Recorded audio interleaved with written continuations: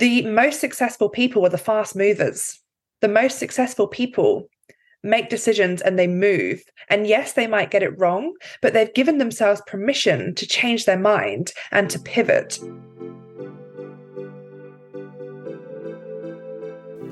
Welcome to Finding Flow State, a podcast to inspire you to get out of your own way and get into the driver's seat of your life to find your authentic flow.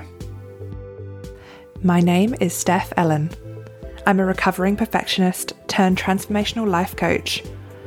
I'm here to empower you to let go of perfectionism and start taking messy action to show up with unapologetic authenticity.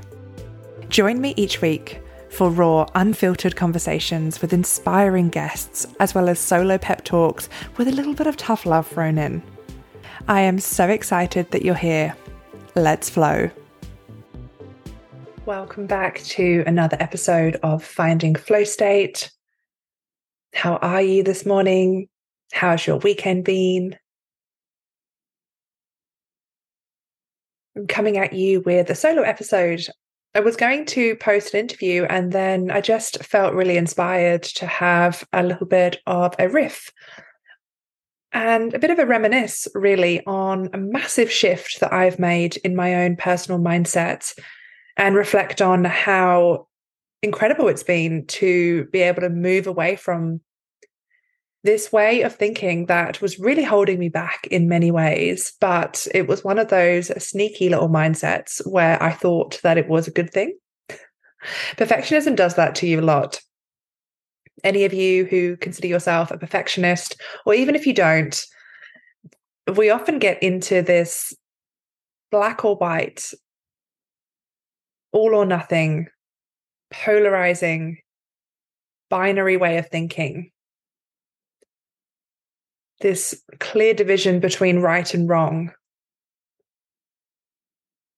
We make up stories about what something means. And if it doesn't fit neatly into a box, then we discard it completely. And it's human nature to an extent, but it's a way of thinking that really just messes with your mind, to be honest. And the reason I've been reminiscing on it recently is because if you follow me on socials, you'll have seen that I am getting really into running again. And for those of you who don't know, I used to be very into running, very much all in to running, where that all or nothing mindset comes in, to the extent that I ended up giving myself 2 stress fractures. There were other things that were at play with that, but a lot of it was like I hadn't run at all. And then what happened is on a beautiful New Year's Eve, so in Australia, that's obviously like peak summer, was down at the beach, down on the Great Ocean Road, and decided to go see this waterfall. And I was with my ex at the time, and we were like, well, we haven't got enough time to go and see the waterfall before it gets dark. So why don't we just run there? And I started running, and I hadn't run. I've been going to the gym. My fitness had been improving, and it was love at first run. I could not believe the freedom. Like there were these beautiful birds. I could hear the ocean. We were just running through the rainforest down towards the waterfall. And I was like, okay, this is what people talk about when they talk about running. I'd never got it before. I'd always seen running as this like punishment, this way of like pushing yourself. And if I saw people running, I just would be like, well, they're doing it to lose weight, or they're doing it, XYZ reason. It was never like, I never knew what it could feel like. And I was hooked, like absolutely hooked. I was like, okay, I need more of this. Like, how could I have more? And at that stage in my life, so we're talking 2017? Yeah, 2017 going into 2018. So, and I was like, okay, this is it. I found this incredible thing. And when you find something that you love, it just, if you're an all or nothing person, which I was, and almost used to pride myself on that too, because I had this like determination that if I started something, then I needed to do it really, really well. And that has served me. And that's the thing. It would be an all or nothing mindset for me to say that perfectionism is all bad, because it's not. There can be a really healthy striving for excellence. And then it can just, it gets a bit blurry. It gets a little bit, I don't know, we're getting a bit close to the line. And then it goes into this. And now you're actually harming yourself. Anyway, I digress. So this run was like this incredible experience. I just felt so at one with nature, this proper runner's high. I was like, people pay a lot of money for this sort of happiness, and I am finding it right here. So I was hooked. I started training. I booked in for my first run, which was a charity run. It was 14K in the March. And then by April, I'd run my first half marathon. By July, I'd run a full trail marathon, also on the Great Ocean Road, which included like 8 kilometers of running on sand. And bear in mind that I had not run at all, like prior to that run before. Like I ran about 4K run walking down to that waterfall on New Year's Eve. And then by July, I'd run a full marathon in horizontal freezing rain. If you've been to the Great Ocean Road in winter, you will know that it is freaking freezing.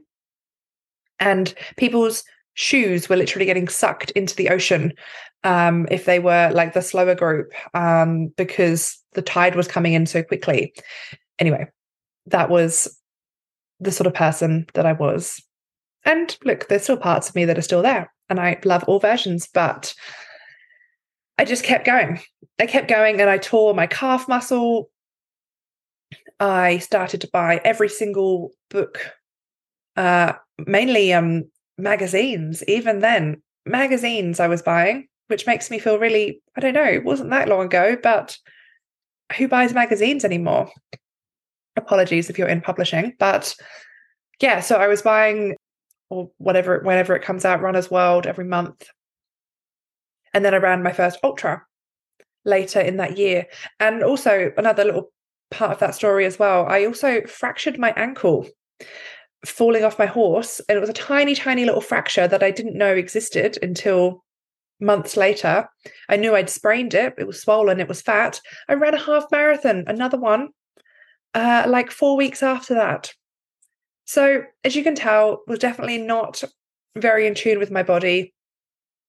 Had found out that this thing was like giving me so much, but it was also taking from me because I was giving so much. And then, of course, inevitably, you get a stress fracture, which is the classic overachiever, overuse injury.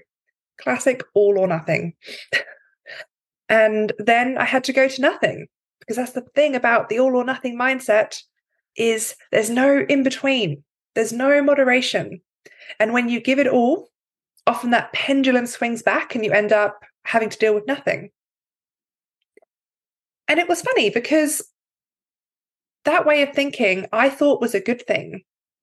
Someone that I used to live with at the time, he used to say, "Oh, you're such an all or nothing person."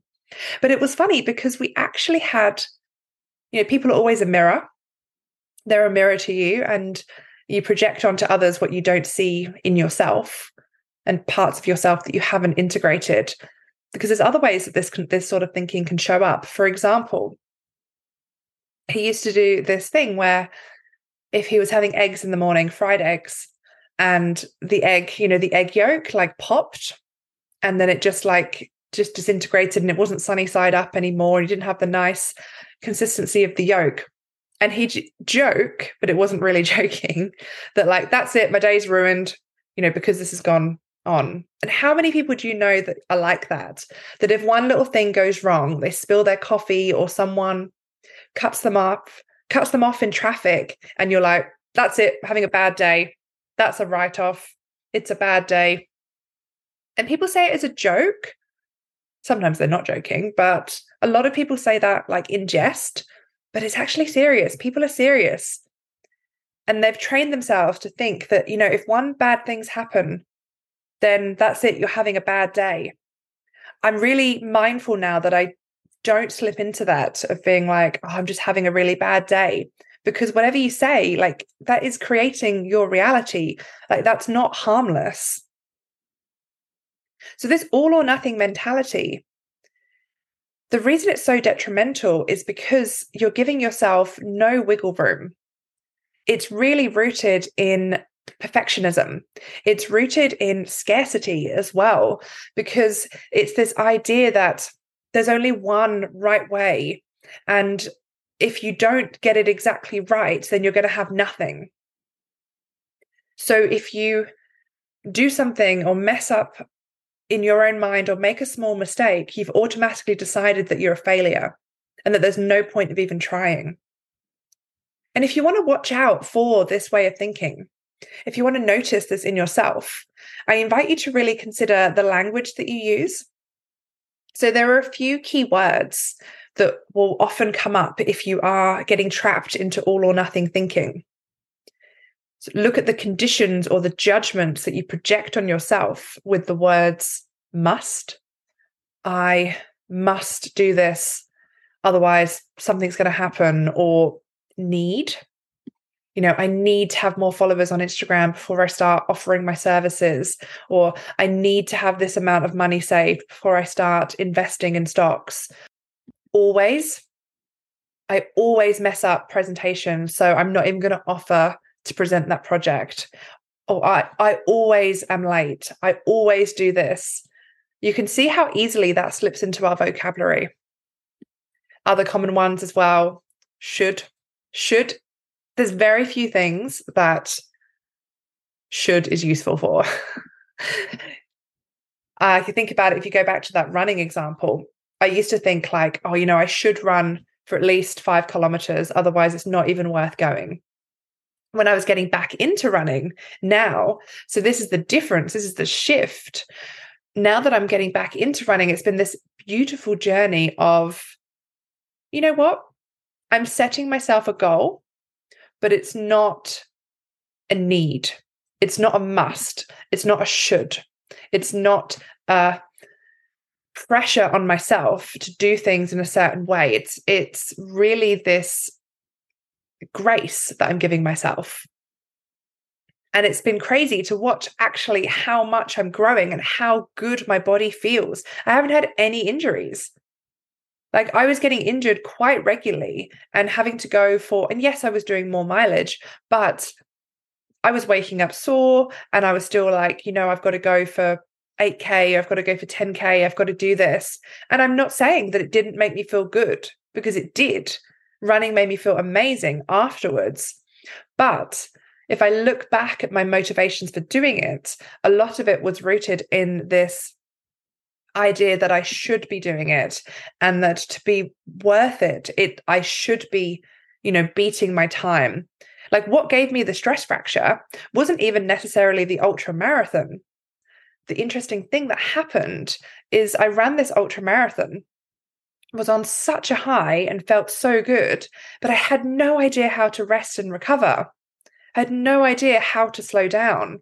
So less than a month after the ultra, I decided that would be a perfect time to try and beat my 5K speed. So to try and do speed work after, a 6-month training of distance running, which is nuts. Like it is mental, but I thought I was invincible.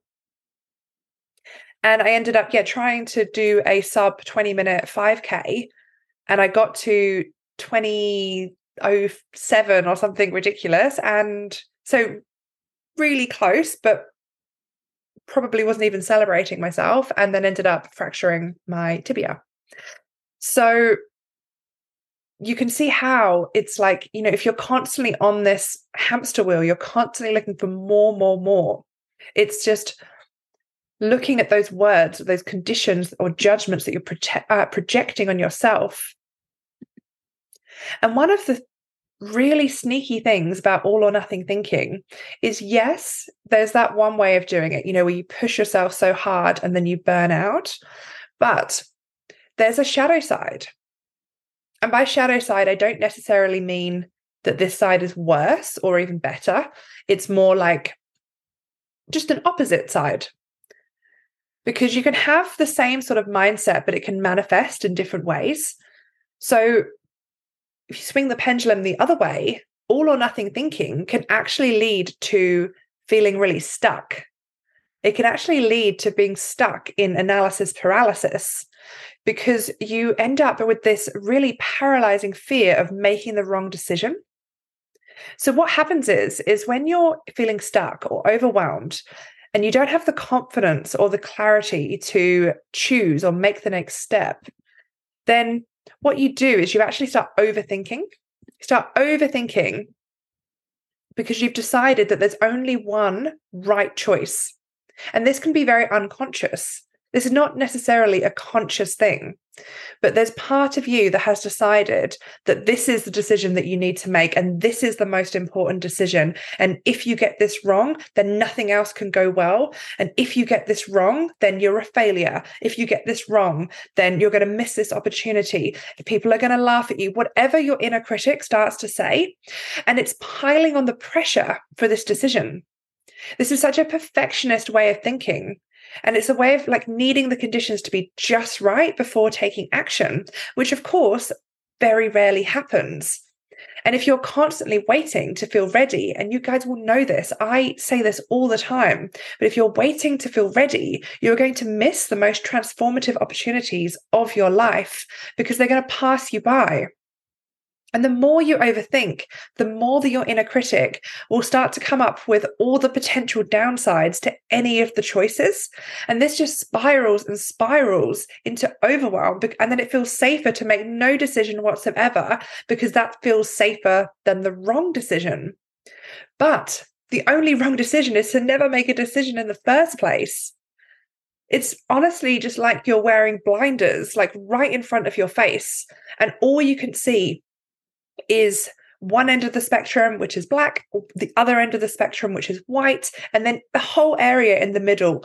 All of these creative opportunities, solutions, these new ways of thinking are just like blocked out. You just actually can't see anything. So that's what you're missing out on. You're missing out on these opportunities. You're missing these creative solutions. And so a way to start to train yourself to start noticing this is, well, the first thing is always self-awareness, isn't it? It's noticing when you're getting into those patterns. It's asking yourself, like, okay, why do I feel stuck? Where is this pressure coming from? Is it coming from an internal place? Is it coming from an external place? Where did I learn that it was not safe to make the wrong choice?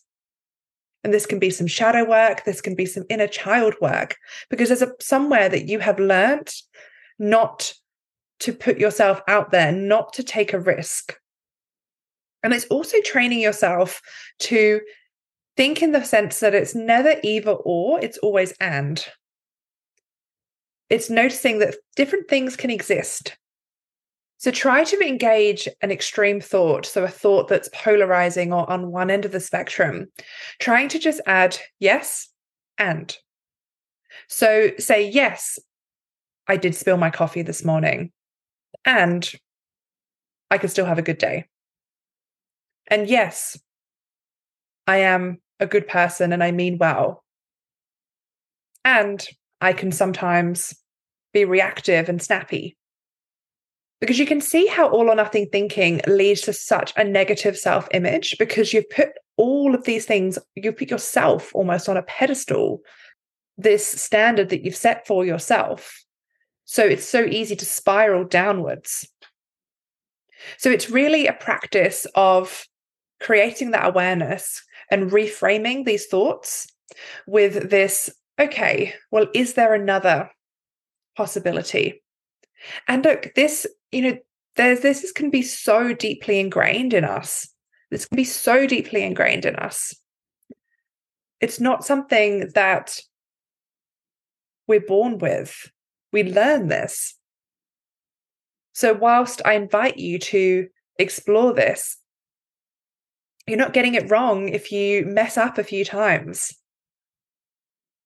But next time that you've got a decision to make and you feel like you're thinking and you're overthinking and you're spiraling and you can't make the right decision, how can you let yourself see some more creative solutions? How can you let yourself see the abundance of opportunities? Because there are so many different ways that it could go. It's never black or white. It's never all or nothing. There are so many different ways, so many ways you can invite moderation. And this doesn't mean that you don't go all in on the things that you want to do. Absolutely not. Like, I still intend to probably run a marathon next year. I'm not saying that I'm not having goals and that I'm just going to plod along mediocre. I think that's also a fear, isn't it? It's this fear of being like mediocre if I'm not giving like 110% into everything. But it's not about that, because you actually will get further if you're actually taking action. You're going to get further if you're not stuck in the overwhelm and stuck in the analysis paralysis of trying to pick the right decision. The most successful people are the fast movers. The most successful people make decisions and they move. And yes, they might get it wrong, but they've given themselves permission to change their mind and to pivot. So take off the pressure of the decision. Don't think that just because you make a decision that you are signing it away in blood or carving it in stone. There is flexibility. When you give yourself that permission to change and you trust yourself, you know that you've built that capacity within your nervous system to tolerate the uncertainty, then you're going to get so much further than the person who's still, 4 steps behind you, still staring at the page, trying to pick yes or no, trying to pick A or B, trying to pick left or right. You've already gone right. You've already gone right. Then you turn left further down the road. Then you've gone right again. You've already got so much further than the person, maybe that's a previous version of you, who is still stuck and can't even pass go. So become that person who makes decisions.